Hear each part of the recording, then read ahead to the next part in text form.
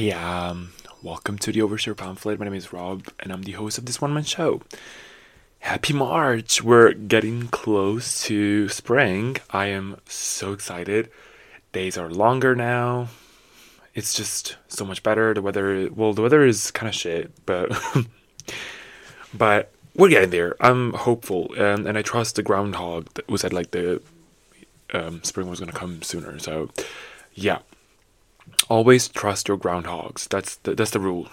Anyways, today's episode is a very special one. We're talking about the new Dune movie, Dune Part 2, that came out literally Friday, and I went to watch it on Saturday. So, and I have my very fresh thoughts and fresh, notes ready to go, basically. It will be a spoiler-free review. I'll try to be as spoiler-free as possible, but I will unfortunately have to cover spoilers from the first movie. So if you haven't watched the first one, I'm sorry, but I will have to unfortunately give y'all the lore for as an intro for the second movie. You know what I mean?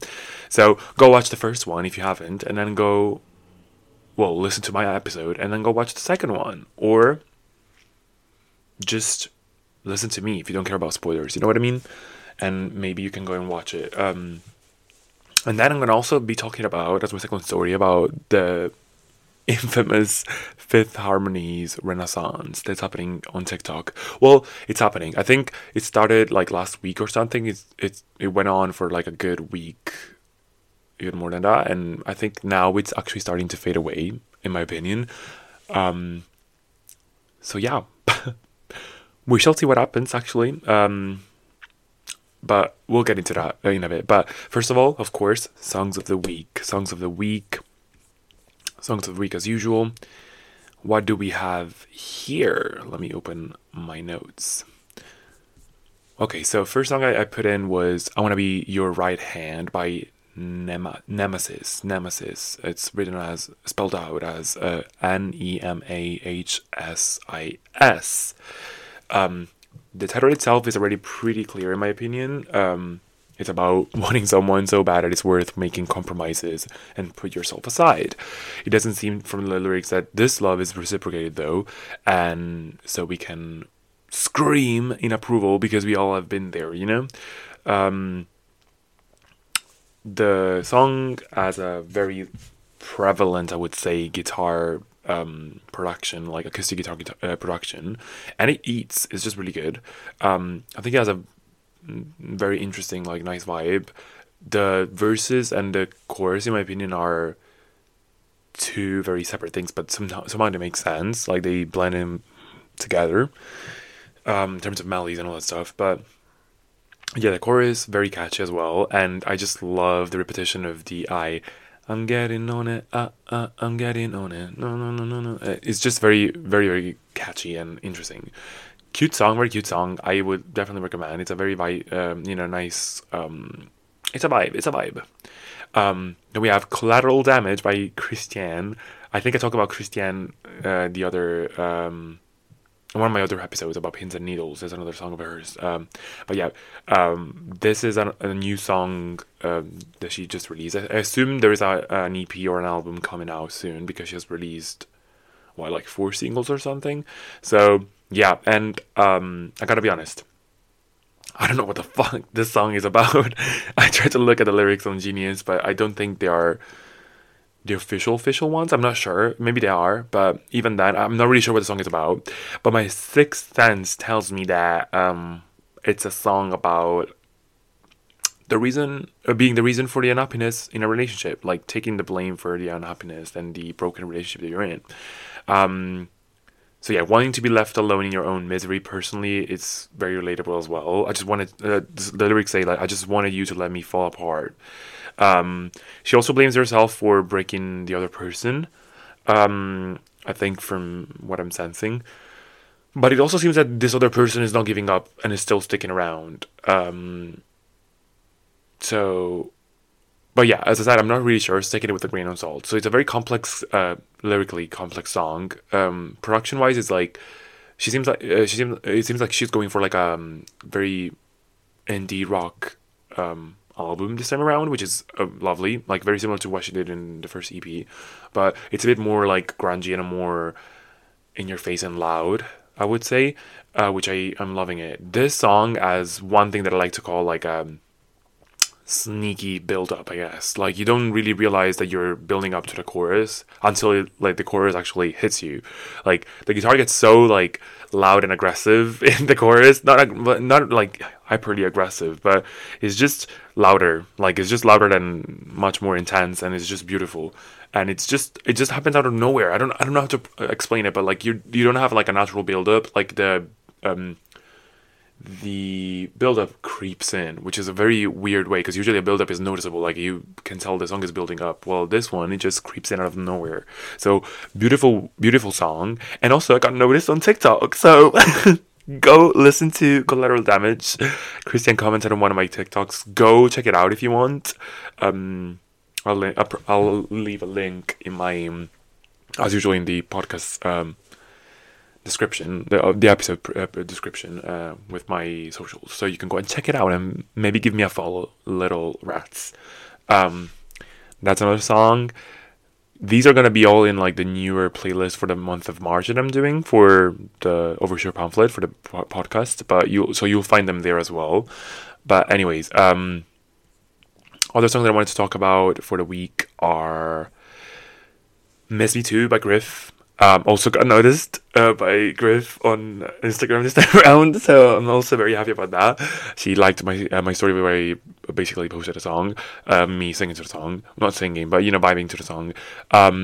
Miss Me Too is about missing your old self and your childhood self, missing about you're basically missing the easy times and the times where you were not preoccupied by many different things in your life, missing simple times, basically. It's just beautiful. Lyrics are lyricking. It's just, but it broke my heart in a million ways, and it fell apart in a foreign place. It's just beautiful, like gorgeous song. And also it has, well, I knew it ever since I heard the snippets that it's a very Lorde-inspired song. Like, I'm talking about supercut type of beat. So, yeah, very frantic, very like synthy, beautiful song, and she kills it vocally as well. She's just so good and so soft in the delivery. I think she uses a lot of head voice, which is very, very nice as well. So yeah, go give it a listen. I really like the song. It's so good. It's a very also needed song because I've been listening to a lot of like love songs or like a lot of sad songs about love or like about breakup and all that stuff. I don't know why. That's my vibe. I usually sometimes like to feel depressed in a good way. Like I process emotions by feeling them. Thank you very much. And by listening to songs that are about that feeling, you know what I mean? Or if I want to distract myself, I just listen to happy songs. But sometimes I just like to feel in the mood and feel depressed. But this one is about feeling depressed for other reasons. So I guess it does the job for me. And it's also a sad bop. So what more can you ask for, you know? Then, yeah, I want to talk about this one. This one is called Nothing Matters by The Last Dinner Party. The Last Dinner Party is a group. I'm not really sure if there are multiple singers or if it's just one, or it's like a band situation. But Nothing Matters is a sick track. It's a sick track. Also quite indie. The lyrics are insane, like so fucking good. Let me see if I can read some of it. They're actually insane. The chorus actually kills me a lot. And you can hold me like he held her, and I will fuck you like nothing matters. And you can hold me like he held her, and I will fuck you like nothing matters. That's the old bit. Yeah, so it's I'm not really sure what it is about, to be fair. Like, it seems like a very much like a revenge type of situation where there's like a triangle and you want to like, I don't know, interesting. So yeah, very cool song though. Like the beat is beating it's like a very like indie rock song, but like interesting production and all that stuff. So give it a go. So these are my 4 songs. I urge you to listen to them. They're really good. I am feeling this vibe. I'm getting back into my indie rock situation here. So like as you can see from many of these songs. But yeah, as I said, I'll put them in a playlist, and you can go and check them out whenever, you know. But yeah, now let's get into the first story, which is Dune Part Two. Dune, Dune.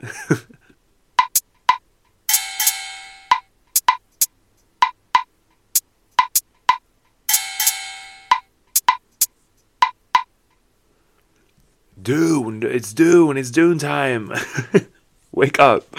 It's the first of the month and it's not. What am I saying? I don't know. But as I said, I went to watch Dune Part 2. I went to watch Dune Part 2 in theaters this Saturday with a friend, and it was just gorgeous experience, beautiful movie. The more I think about it, the complex it is, and it's just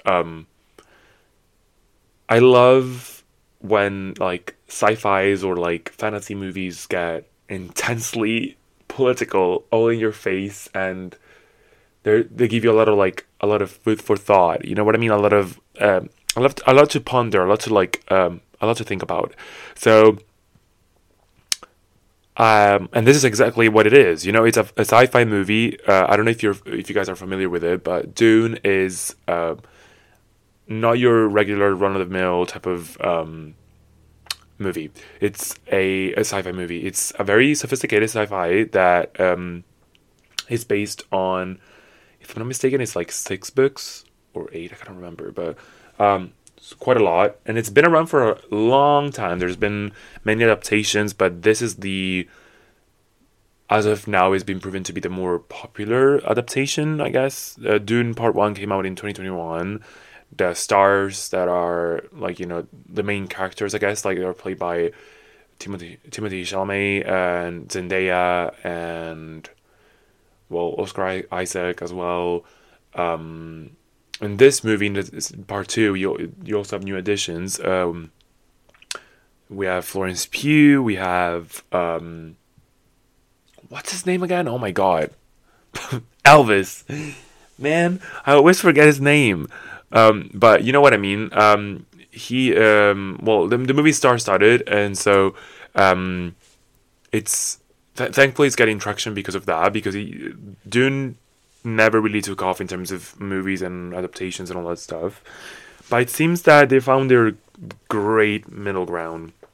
If I had to describe it to someone who is like unfamiliar with it and is familiar with like pop culture, I guess I would say it's like Game of Thrones but sci-fi. You know what I mean?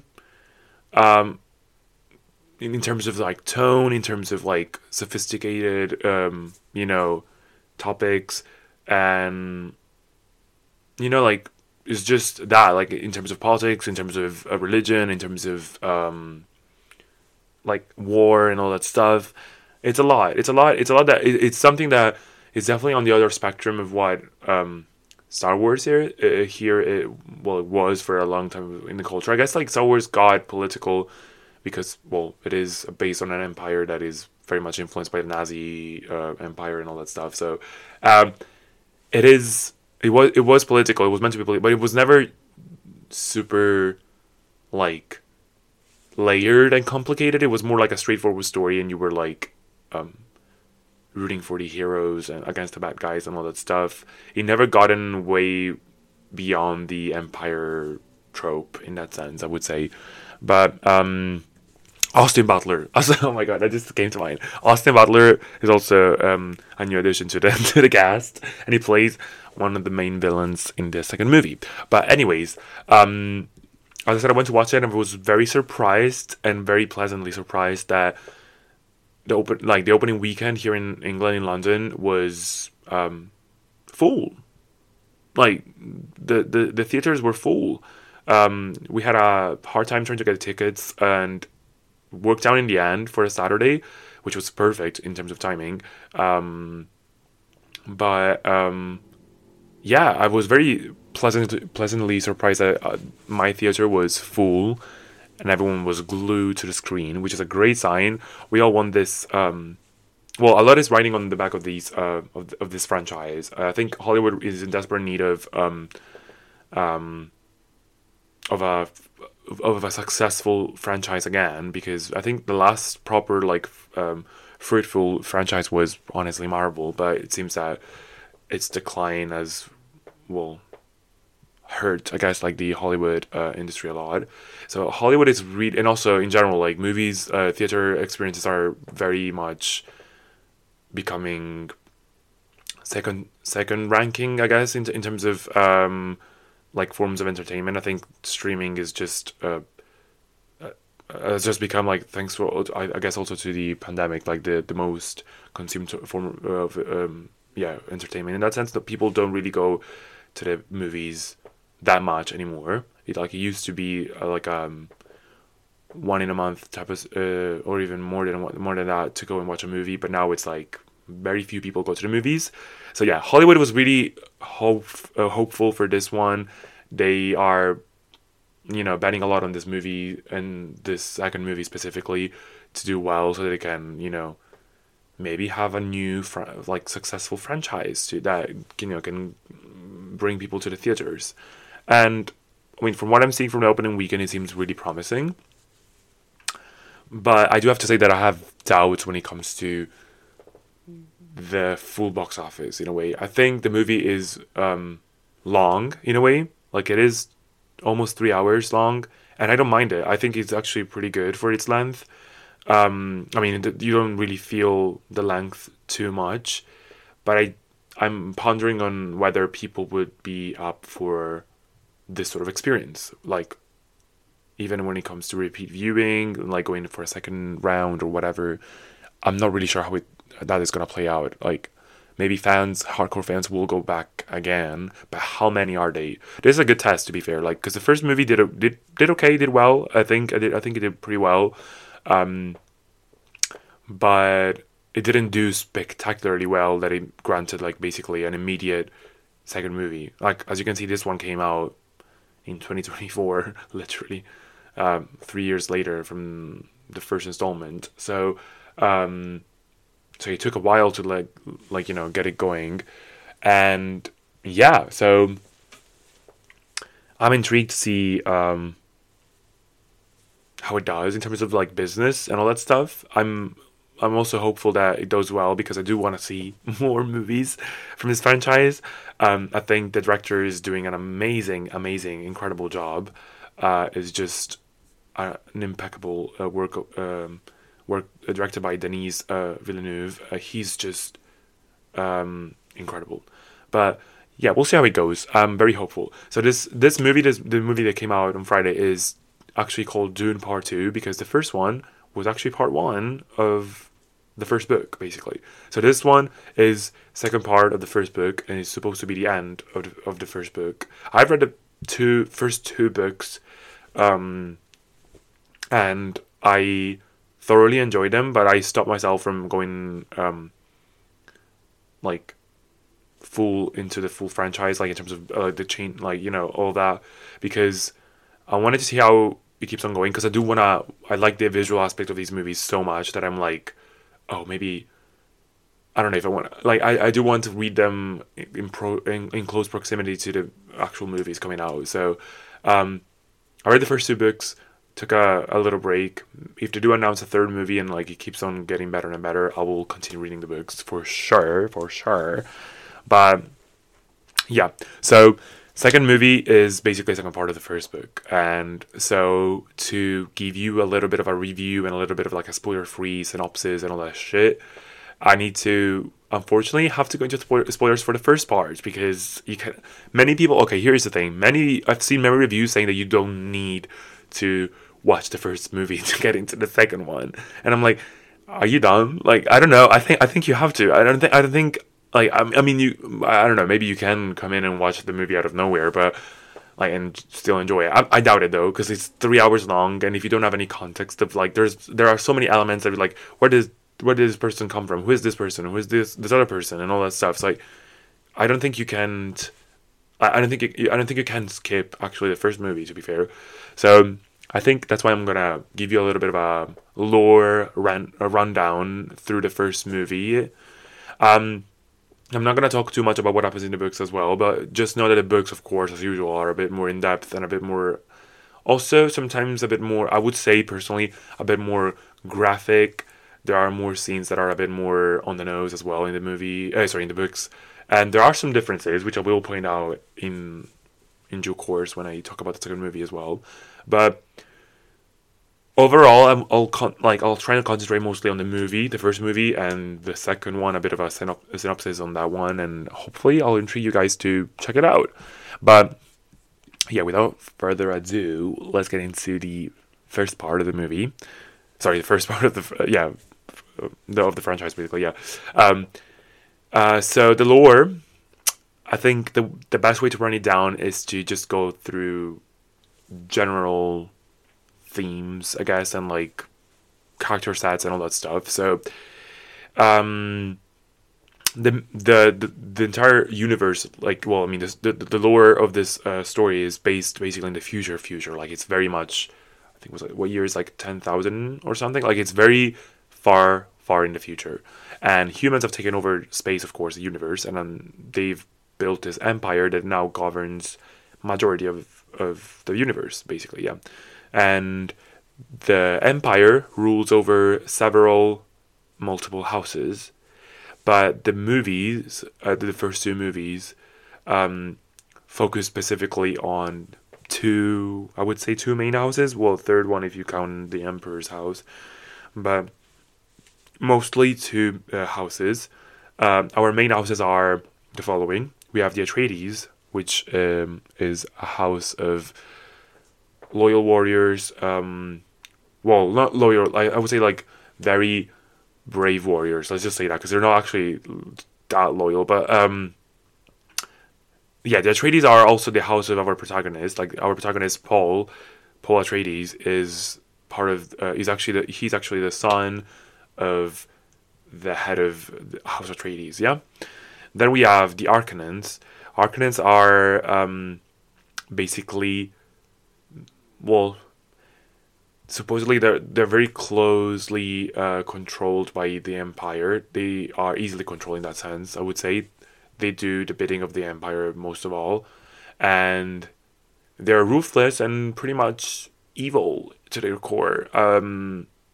They're born to like produce violence, basically, in my opinion. But and in the second movie, you actually see a lot more of their home planet, and their like aesthetic as well is very unique. They have this world that is like fully black and white, which also kind of like denotes the whole like thinking of the house, which is basically a bit like they try to portray the world as a black and white world where there's, you know, oppressors, strong oppressors, and and the oppressed. You know, so they just like they're very violent in terms of like a house. There's a scene in the second movie where there's a battle like in a sort of like a gladiator style type of battle, and it's just like a crude reality, like basically just the strongest one comes on top and all that type of situation. But as I said, like it's a portrayed reality. In truth, behind closed doors, there are other things happening. But like, well, it's all about like perception, basically. Let me I'll get into it in a bit when I talk about the second movie. But yes, so those are our two main houses, Atreides and Arcanans. And then we have our main setting, which is Arrakis, a planet that has basically no water at all, full of deserts, full of sand, but it's super rich in the most valuable element, which is the spice. It's called spice, not ice spice. Yeah. And but the spice is basically this dust, this super valuable element that can be only harvested on this planet and provides visions and other announcements to the human mind, but also most importantly, I would say it allows space travel. So you can imagine that it's such a valuable and important material, I guess, that is very much sought by the Empire. So This means basically that whoever is in control of the planet also has basically direct access to probably the most valuable and profitable business in the universe. The Empire, of course, is in control of this trade, but usually what they do is they usually delegate one of the houses to the planet to oversee production and harvesting, but also to fight the Fremens. Fremens are basically the inhabitants of the planet, you know the native population. But yeah, the empire is basically harvesting their resources, and here's where, of course, the first element of colonialism comes in immediately. Immediately, we talk about empires, we talk about colonialism and oppressors and oppressed, and basically colonized, and just extraction of resources, exploitation, and all that stuff. So this is like already a very straightforward element of the movie that is very political, of course. Very interesting to see. I don't think it's ever been touched in sci-fi movies that much, but yes. In the canon, the Harkonnens, actually, I forgot to say, used to be in charge for a long time of this planet until they were suddenly called back by the Empire and told to leave the planet. I think you see a bit of this at the beginning, right at the beginning of the first movie, I think. But basically, just keep in mind that the Harkonnens, one of the two houses that I mentioned before, were in charge of this planet until they were told by the Empire to leave. Just keep that in mind. We don't know exactly why at the beginning of the movie, of the story, but you'll soon find out why, basically. I'll get into that. The Empire wanted to give control basically to the Atreides, eventually, to the planet, and basically ensue a war between two houses, just to basically exterminate the Atreides specifically, behind the scenes. So the Empire is behind the scenes, taking out the Harkonnens and giving the planet to the Atreides, so that the Atreides can be, and the Harkonnens have a reason to fight, and the Empire could then, support the Harkonnens and kill the Atreides, and exterminate the Atreides. Why do they want to kill off the Atreides? Well, the main reason is because the Atreides are, as I said, they're not super loyal in the sense that they know how to. They don't like injustice.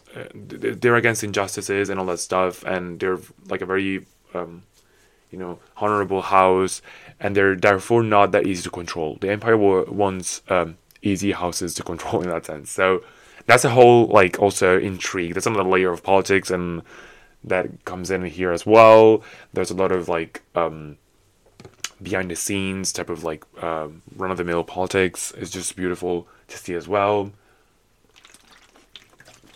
So yeah, basically our protagonist Paul, together with his mom and his dad Leto. His mom's name is Jessica. Keep that in mind. She's very important, and she's a very important character.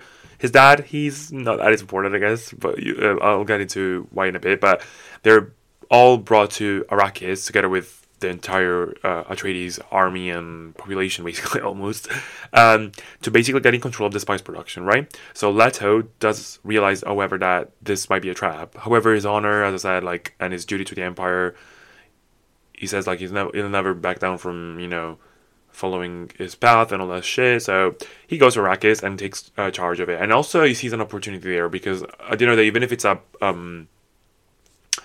a trap, it could be a trap. You also have the chance to get in charge of, as I said, one of the most profitable businesses of the universe. So yeah, I don't completely blame him, but also I would have taken a step back. But also, if you take a step back, I wonder what would have happened, if they would have been in more trouble already. So I guess there was no way out of it in a way. So yeah, but anyways, they set off to Arrakis, and they start getting in full control of the production and all that stuff. So before I get any further into the story, though, I think I need to talk about the Bene Gesserit. Bene Gesserit and the religion. Bene Gesserit, I know it sounds like a stupid, what the fuck are you saying? Bene Gesserit is a group of spies, I guess, and theologians who are basically in charge of the religion aspect of the Empire. And as I said, yes, this franchise is very sophisticated for a sci-fi movie, and deals with apart from, as I said, colonialism, there's also a big element of religion in this. Just good old fashioned holy war as well. So yeah, Paul's mom, Jessica, is part of these Bene Gesserit. Bene Gesserit, as I said, is this group of theologians. Uh, and basically, yeah, only women can join this group. It's like sort of like a covenant, and they are very much super intertwined with the empire and basically in charge of spreading the faith, right? The main religion of the empire. Their task is to basically bring forth the emergence of the Messiah, called Lisan al Gaib. This Messiah is supposed to be the chosen one who would bring peace between the houses in the official, I would say, the empire-backed, I guess, faith version of the religion. Yeah. They weigh the metal usually with the process is to basically the Meta metal with the entire process is to basically insert themselves in the bloodlines of the many houses by marrying men in powerful positions and like all the sort. So having children with important men, as you can see, Jessica is married to Leto, which is the head, who is the head of the Atreides house. So yeah, this not only gives them an opportunity to keep the Bene Gesserit as a very influential organization, but also to curate the perfect Messiah. You know, like they can basically pick and choose where to have the supposed Messiah come from, I guess. Both in terms of like genetics, but also in terms of literally like social power, in my opinion. But yeah. There are plenty of conversation already to be had here, I think. One, for example, both in terms of like gender studies, as for women using their lineages and basically their reproductive power to negotiate their space in the empire, and also to basically counteract a male-dominated world, right?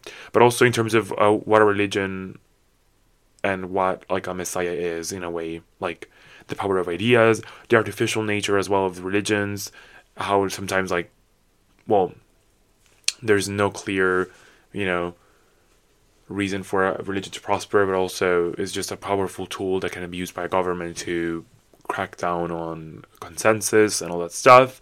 So, but also on the other hand, also like it can be a spark for a revolution, as you can see. And if it's too much out of control, so there's a very sophisticated, as I said, like movie and franchise. So yeah, the religion and the Fremen too have a lot of similarities also with the Muslim religion, as a matter of fact. And the Holy War definitely echoes our own like past, our own history.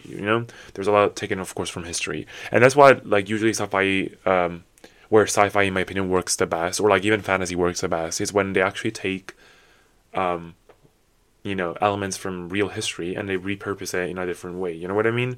So, or like they modernize it or retell a story. It's just very interesting to see how they do it. The creativity that gets into that is just fascinating to me. But yeah.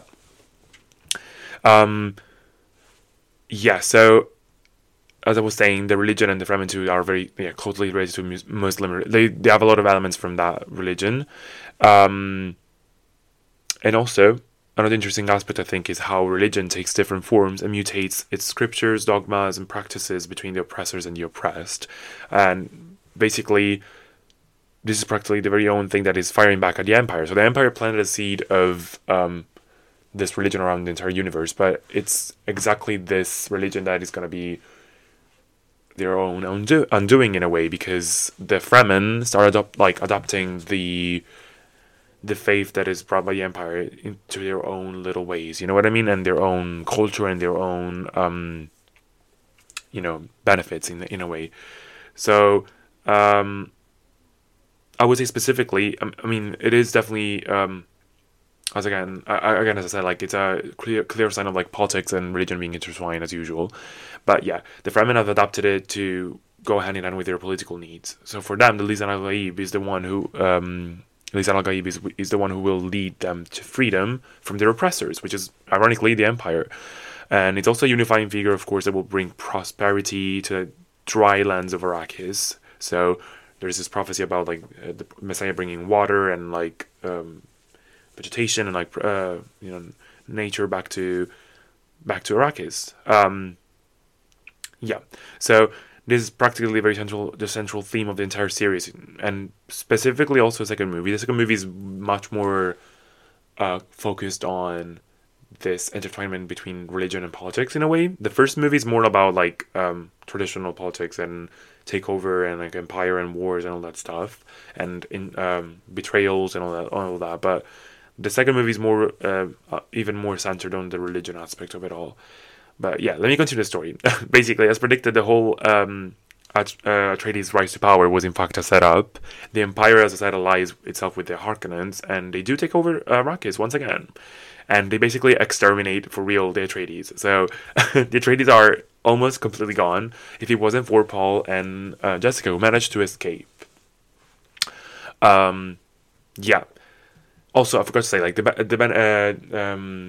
Gesserit, they have enhanced powers as well because they basically go through a lot of like interesting trainings and about like poison transmutation, all that stuff. There's a lot of like they have enhanced mental powers as well. They have the use of the voice, who basically can control their people. And as I said, Bene Gesserit, usually the Bene Gesserit are all women, but Paul has been receiving training from his mom. So he knows the way. He knows how to use the voice. He's training himself to use the voice, and is not completely unruled by the Bene Gesserit because they may think that he could be the Messiah. And this is also another theme of the entire series, which is Paul actually the Messiah or is he not? That's the whole question. I have a question. But yeah. But anyways, a mole in the Atreides basically sets up the takeover by lowering the Atreides' defenses, and in one night the whole thing is done, basically, right? So, yeah. Paul and his mom have... And his mom, by the way, at this point in the story, learns that she's pregnant with Paul's sister. But yeah, so they manage to escape and eventually end up aligning themselves with the Fremens. The Fremens are the only ones who can basically live outside of the capital or like the main city because they know how to like go through the deserts, and it's a very dangerous place to live in. Not only because like the temperatures are terribly high, it's like very inhospitable in that sense, but also most importantly there are sandworms who are like the sandworms are huge worms, like huge, like ginormous worms that basically predate that they live in the dunes basically, right? And they attack whoever whoever literally steps foot on the sand. So the Fremens know their ways of how to like walk around without being noticed by they have this thing called sand walking where they can walk by some sort of dance without being heard by the sandworms and making any noises specifically. So yeah, but since they managed to escape, they also basically find themselves aligning with the Fremens because they have interests in common. And also because, as I said, Paul is made to believe to be the Messiah. So that's a bargaining power that they have, in a way. There are plenty of believers in the Fremens as well, and they see in Paul some things that are, can be interpreted as miracles and all that stuff. And this is like the only ticket they have to like keep on surviving, basically. I mean, as in Paul and Jessica, but also they find in the Fremens a perfect ally, because the Fremens want, of course, to take their freedom back from the Empire, and Paul and Jessica now have a grudge. They have a revenge to enact, which is, of course, to avenge their house, the Atreides house. So yeah, it's the perfect alliance in that sense. And Paul, sooner or later, this is where we get into the second movie. The second movie starts just basically right after the first one, where it ends. Like the first one ends with them joining the Fremens, but basically in the second movie we start off with them trying to integrate themselves into the Fremens. Paul finds himself actually falling in love with the culture and everything else, but also with a little girl named not little, she's literally his age. Her name is Chani, and is played by Zendaya, of course.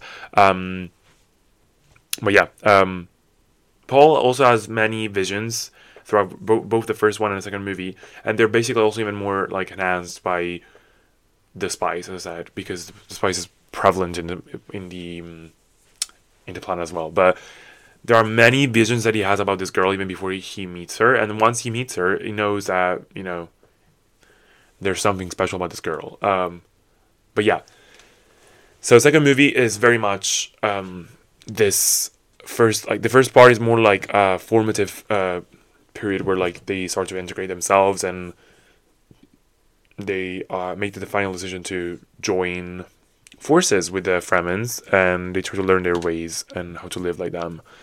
Now here's where it gets interesting.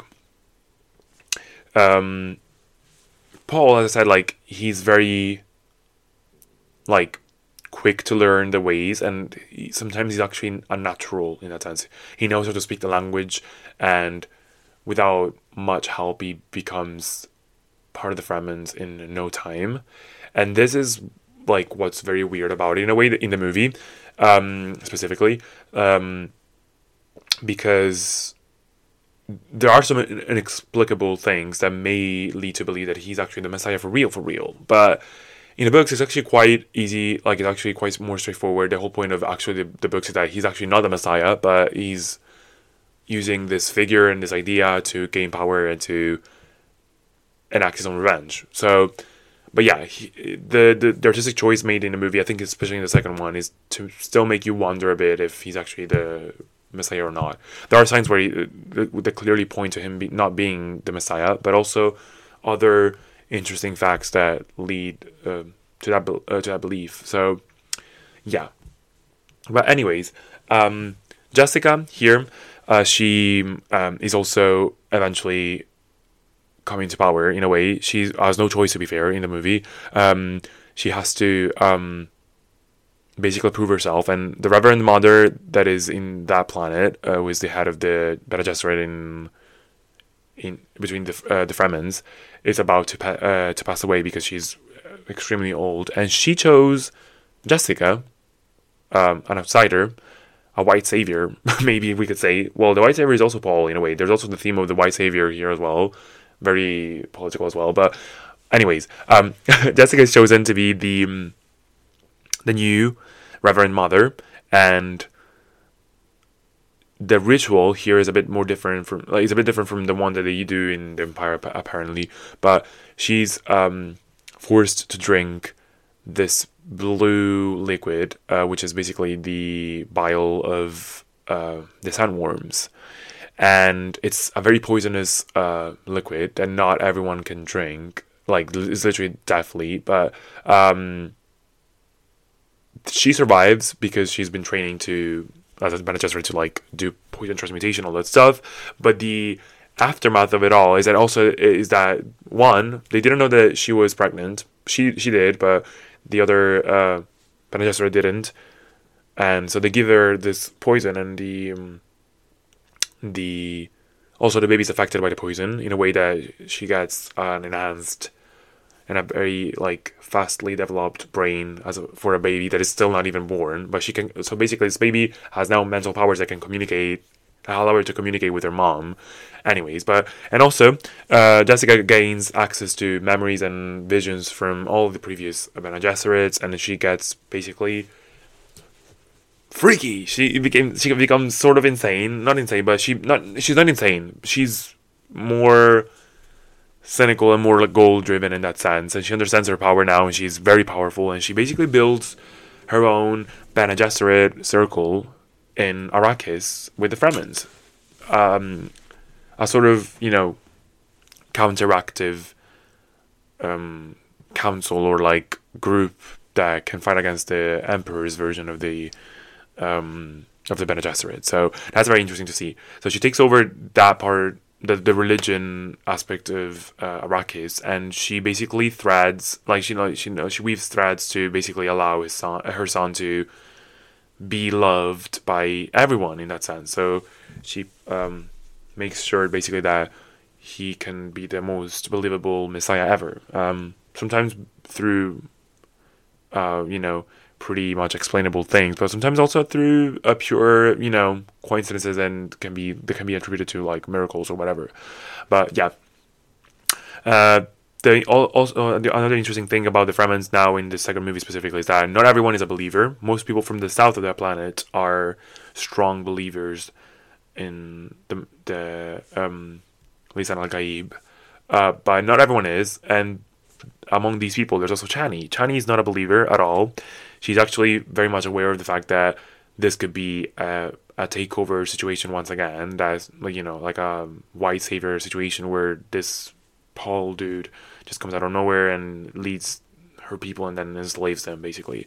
And so she's probably one of the only standing people in the Fremens eventually, even towards the end of the movie, that still refuses to believe in the Messiah and all that stuff, and is truthfully interested in her own people's basically freedom. But it's not as simple. Unfortunately. But basically, eventually, all Fremens fall for not fall for it, but they do start believing in him, and he also eventually gets a taste of that little poison, the desert's water, whatever that was called, or what, I can't remember, but the desert worms bile. But anyways, so eventually Paul becomes fully integrated into the Fremens. He learns how to also like ride the worms and all that stuff. It's very fun to see, and so he basically takes charge of the entire Fremens population in literally the entire movie. Like, the movie's long, it's almost 2 hours, but towards the end he becomes the leader, and he also sends a challenge to the Emperor. He declares war to the Emperor. The Emperor comes to basically observe what's going on, and he basically, in a coup, manages to take over Arrakis once again, thanks to the help of the Fremens. Here there's a bit of a battle between him also and the character played by Austin Butler, who's playing basically the Harkonnen's Baron's nephew, I think. Yeah. But anyways, and then basically this whole thing with the Emperor as well. But I will not get into much of how he goes more than that. But so they wage war to the Empire, and the rest is for you to see. You see what happens. There's plenty of twists and turns, and about how the second part ends. Who dies? Who lives? Do they win the actual coup? Do they not? What happens there? What's the outcome? What are the consequences? Keep that in mind as well. What are the consequences? There's plenty of interesting things that happen here, and yeah, I really loved the movie. I have to say, like, it was very, very well executed, and it's just very interesting to see, honestly. There's a lot of play, a lot of stake, and it's just a beautiful thing. I really hope, as I said, like, that it goes on, like the franchise can flourish and they can do more movies like this, because the whole franchise is just beautiful. But yeah, I hope I managed to like communicate my interest, and maybe you can go and watch it. I've been talking for way too long about this movie, but I am very much into the lore. I love it. It's just something that I can hope can prosper even more, and people can get their own fair share of a great story first of all, and just challenging movie in that sense. Full of action sequences are incredible. I also want to compliment the direction. The visual aspect of this movie is just beautiful, like straight up gorgeous. The fashion game in this is just incredible, very much inspired by Muslim garments and as well. There is a lot of that. There's a lot of Arab influence. There is a lot of interesting pieces of clothing.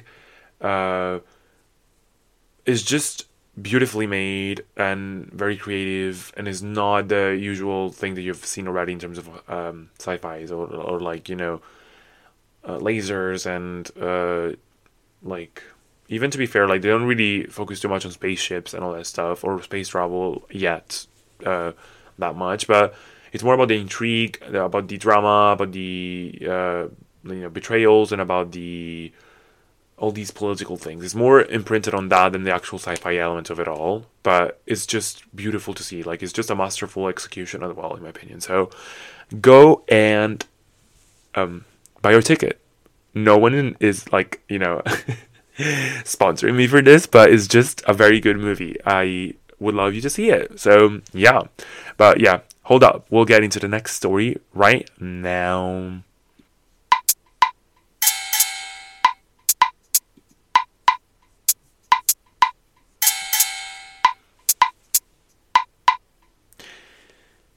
It's time to talk about Fifth Harmony Renaissance. Fifth Harmony is back. We might have to cheer because TikTok is finally bringing them back. It's been how many years? So it's been in 2016. It's been a good 8 years. A good 8 years without without the actual full Fifth Harmony group. Wait, did it disband in? Well, no. Maybe it did disband in 2018. 2016 was when. Oh my god, yeah, no, disbanded later on. But 2018. So it's been 6 years. Yeah, but yeah. It's just happening right now on TikTok. People are rediscovering Fifth Harmony. But in my opinion, it already seems pretty short-lived. In my opinion, like. Seems like it was more of a short-time entertainment for the internet, just like many other trends, honestly. But I was quite surprised to see that many YouTubers actually were latching onto the supposed renaissance. And so I thought that I might be, like, I might have to, like, cover it as well. And it might be worth it. Pun very much intended. But it all started because of the song All In My Head, Flex, that was resurfacing. And a TikToker named Noah Miller specifically spearheaded this Copernican revolution, maybe we can call it. But yeah, almost all of the girls have now engaged with the content that has come out of this. So yeah, it's getting quite a lot of traction in the short lifespan of the trend. But yeah, anyways, this is the perfect opportunity to bring in some pop culture history for y'all. So please, open your ears and listen to me. Because this group left its mark in 2010s, I think it's very important to also keep that in mind, that it's a 2010 type of story. You know what I mean? So this can never work these days, but it used to flourish back in the days. 2010s is when we had, the One Direction type of group, we had Little Mix, we had the X Factor going. So yeah, very much a product of its own time. But yeah, the group is the Fifth Harmony group specifically. You might know them for some of their members. Normani, one of my favorite girls. Camila Cabello might be the most famous one. She probably is. Lauren Haragi, and then is Abby. No, wait. It's Dana Jane and Ali Brooke. Yeah. My God. Not Abby. Girl. Now, I have to say, I was very much impressed with this, but because they never quite managed to truly get a hold of their full identity and legacy, because I don't think they ever actually gotten a hold of that throughout their entire career. So I'm very surprised they actually came back to dominate once more. But it's good. It's good to see. It's good. It's very much like reevoking memories for me as well. But they undeniably made some very recognizable radio hits that you all have probably heard of, like Worth It, Work From Home, or Boss. Michelle Obama. Spite my card, I'll do the nay. Now, I have to say, I was very much involved with the group, but mostly because I was a Little Mix fan, of course, which was roughly its British counterpart, but they actually are the mothers, because they debuted before them too. They debuted in 2012, while they went on the X Factor in 2012, so yeah. But anyways, I was first discovering my girl groups, and this was me in middle school and getting into my first years of high school. So I was tuned in. Best believe little Rob was tuning into the content on YouTube and on Twitter and just engaging, you know? But yeah, Fifth Harmony very much was a product of its time, as I said, and it was the result of the popular days of the X Factor. Um, Fifth Harmony actually was the first and only successful US X Factor group that managed to leave a mark in the industry. Because the other two in our examples were both British, of course, One Direction, Little Mix, but yeah. So yeah, the X Factor machine was dying to replicate the format in the US, and it seems like it was relatively successful with them. So the year is 2012, when the five girls all auditioned as soloists. Same fucking story for every single one of these groups, but yeah. And also keep in mind that they were auditioning for soloists. That's a very important detail. Yeah, so second season of the X Factor, they all go for it, and so we have the very young girlies, all minors, I think, at the time, especially Camila. Camila was 15 years old, crazy. But yeah, the formula here is repeated once again. The girls are failing as soloists, and so they're forced to get into a group and to keep on staying on the show. So yeah, five strangers put together overnight and have to start pretending like basically to be the closest sisters ever. They're putting all of their dreams as soloists, by the way, into this group, because at the end of the day, their initial dream was to make it as a soloist, you know, for each one of them. So, yeah. But the group is a good, platform to basically become famous in a way. So, the only chance now they have to become famous is to actually go through it, you know. However, the internal drama is planned very early on by none other than Demi Lovato in one of the evaluations. So Demi was, in this season of the X Factor, she was one of the judges, I think. Yeah. And she was basically ready to bring hell to these girls' dynamics. You know, she was ready to, plant a bad seed. And that's what she did, and that's how ever since then they've been forever cursed by Demi Lovato, bitch. Yeah, and so basically, what she tells the girls after one of the evaluations is that the girls, the only one girl stuck out to her, and it was Camila Cabello, and that the rest of the girls should learn to be more like her. So this created this sort of resentment and jealousy and drama between the girls, and very much a separation and favoritism towards Camila specifically. So yeah, this was the original sin for real. The dynamic between the girls was forever dictated by this anyway. So but either way they finished the X Factor by placing third, I think, and they then get a contract, a very terrible one with Psycho, Simon Cowell's label. Simon Cowell is the creator of the X Factor, I think, but he is just terrible. They were enslaved, basically. They were working day and night, couldn't see their families, and just constantly touring. It was just a terrible contract. Budget, but the budget as well was very bad, to be fair. But hey, they gave us some certified bangers, so I cannot deny that. So in 2013, and one thing you cannot take for granted is that the girls worked hard. They worked hard for their place. But anyways, in 2013, they released their first original single called Miss Moving On, which is a certified banger, of course. Very much age-appropriate and just a fun little tune for the girls. It's about moving on from a breakup, cute song for the girlies. I love it so much. When I did like it a lot when it came out. Then we had also another single, Better Together, which was okay in my opinion, not too great, but yeah. But again, very much age-appropriate, which is what we'd like to see for minors, you know. Their debut almost, got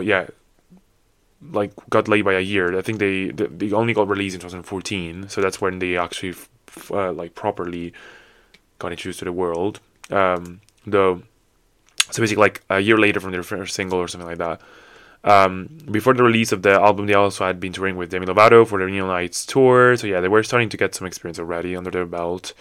The album had 3 memorable singles: Boss, Sledgehammer, and then of course the breakthrough single called Worth It, which was the girls taking a majorly sexually explicit veer. So Worth It peaked to number 12 on the Hot 100. It became viral for sure. So very major, very major moment for them. And this success led them to headline their own very first tour, and opened up many, many, many opportunities for them. So this was 2014, as I said. Now here we need to enter a new character, which is unfortunately Taylor Swift. Taylor Swift was in her 1989 era here. So between 2014 and 15, this is when we started getting Taylor becoming like entering into her like feminist phase, getting all the the girl squad and all that stuff. And so somehow, I don't know if it was like, there are rumors that Camila always had a different agent from the other girls and had better connections as well. And the rumor is that she was basically able to meet up with Taylor Swift as well. And Taylor saw in this girl basically an exploited girl that wanted to like have a soloist career and wanted to be her own thing. And she was trapped in this like terrible contract. And maybe I don't really like. I really see this happening. To be fair, Taylor gave her so many advices on how to like get out of a contract, and that, I think, in a way, triggered the other girls, because of course all of them wanted to like be soloists as well, as I said. And so this friendship as well, and Camila getting some favorable treatment from bigger stars, kept on getting things worse and worse and worse. They kept on having very bad dynamics. So yeah, anyways, rumor has it that in 2015 Camila starts to make moves. Here's where she goes to one of the Taylor Swift 1999 tour concert. What the hell? Yeah, shows. Her, basically, it's Camila and her bandmate Ali Brooke. They go together, but little did Ali know that Camila girl was not there simply for Taylor. She was there to write a song with Shawn Mendes. And to get, her first few solo things going on. So while they were both in the pit, at a certain point, Camila leaves and goes to the backstage, and she leaves Abby in the not Abby, Ali. Why do I keep on calling her Abby, man? Ali. She leaves Ali in the pit. She leaves Ali in the pit completely alone. Betrayal, big betrayal here. You know what I mean? She goes in backstage, and allegedly, this is what they said. Like they put out as a statement that Camila wrote for the first time, like in literally 2 seconds, with Shawn Mendes in the backstage of the 1999 tour, their first collaboration, the collaboration between Camila and Shawn Mendes. Now, of course, you all know that they dated infamously. There are rumors that they started dating this time as well, but also after that, when she went solo and all that stuff. But anyways, they then released this song, and which was like, it's called like I Know What You Did Last Summer, something like that. But yeah, this was also another bad sign. But yeah, the relationship between the girls kept on deteriorating more and more and more. We kept on having pretty bad interactions between them. But either way, they kept on pulling through, and they got to a second album in 2015, which was called 727, with another major hit called Work From Home, and also the infamous Flex. Was it? It's only my head, Flex, the one that's resurging now on TikTok. So yeah, another couple of bangers. But yeah, and this was also going to be their last album as a five-member group. So because in December 2016, that's when Camila left the group. Now that this was a mess, girl, because the way things started happening was just crazy. But yeah, drama kept on ensuing. So basically, after November 15th is when the I Know What You Did Last Summer came out, right, with Shawn Mendes. Then, the same in response to fan speculation, basically, in December 2015, Fifth Harmony tweeted a photo of just the four of them, so Lauren, Hallie, Normani, and Dinah, without Camila. So this is when it started happening. Like basically, you could see the four girls hanging out much more together than Camila. Camila supposedly was in the studio or away. God knows doing what, plotting her way out of it. But yeah, cannot really blame her on one hand because she as I said, like contract was shit. She was 15 when she joined this, and she was forced into this group and all that stuff. So it was a bit of a weird situation. But I cannot even blame the other girls, to be fair, because they were constantly pitted against each other. So it was a weird situation. But I love drama, and I love drama. But yeah, then in September 2016, Camila was seen leaving one of the concerts that they were having early, and due to like anxiety, and she couldn't finish the show basically. And then December 2016 is when basically they parted ways. But the way it went down was crazy. The last performance was the Jingle Ball in December 2016. You could see the energy was terrible here. They were not having it. They were just, you could see that it was a rift. So in December, as soon as it was like the departure from the group was announced actually by the Fifth Harmony's Twitter page, and they wrote the following: after 4.5 years of being together, we have been informed via her representatives that Camila has decided to leave Fifth Harmony. We wish her well. No, you didn't. But that being said, we are excited to announce that we will be moving forward as a four-member group, basically, yeah? So, basically, this was saying, we didn't know anything about this shit. She left, and her representatives just told us the news. So there's this whole, like, speculation here that none of the girls knew about her solo, while on Camila's end, she kept on saying that she did tell the girls that she was having plans to, like, make solo music and all that stuff, and eventually she was going to leave. But yeah, so the truth is not there out per se. We don't know if what's the actual truth, but there's this like constant suspicion that she wanted to leave and all that stuff. But anyways, after this statement, Camila replies with her own Twitter account and says she was shocked to read the statement. It was posted without her knowing. The girls were made aware of her feelings through the long and much needed conversations about the future. And so basically there was a full meltdown on Twitter and a back and forth between Fifth Harmony and the girl. You had to be there. It was incredible. It was so beautiful to be on Twitter that day. But yeah, she says in the statement also that the statement of them being told by her representatives that she was leaving was simply not true. She had not. She also had planned to continue with her own solo endeavors and in the new year, but also she did not intend to end things with Fifth Harmony this way. But yeah, and she said that she will continue to root for them as individuals and as a group. The Fifth Harmony replies back and says, over the past several months, we have consistently made every effort to sit down and discuss the future of the group with Camila, but she's kept on shutting us out and all that stuff. So exhausted efforts and all that stuff, and that Camila repeatedly refused to discuss their future. So she wanted a way out. You know what I mean? Yeah. So it was ugly. It was very ugly, but yeah. So after this moment, the four girls then planned to do one last album with just the four of them. I think it was released in 2018, as I said. But yeah. Of course, they were bombarded with questions and interviews about her, Camila leaving, and Camila was also interviewed so many times.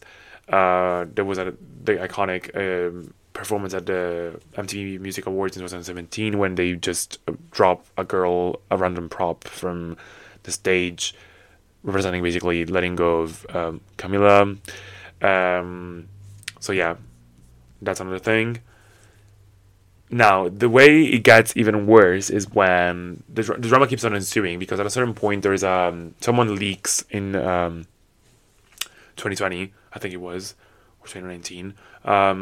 Someone leaks Camila's Tumblr posts, I believe, where she made from 2016. So these posts were retweeted by her in 2016, and yeah, the girl these basically Tumblr posts resurfaced, and they were very racist posts, and also some text messages were exposed about her saying very racist things about Normani, her co-member, ex member, who is a person of color, of course. So yeah, very very ugly situation, and I think ever since that Camila's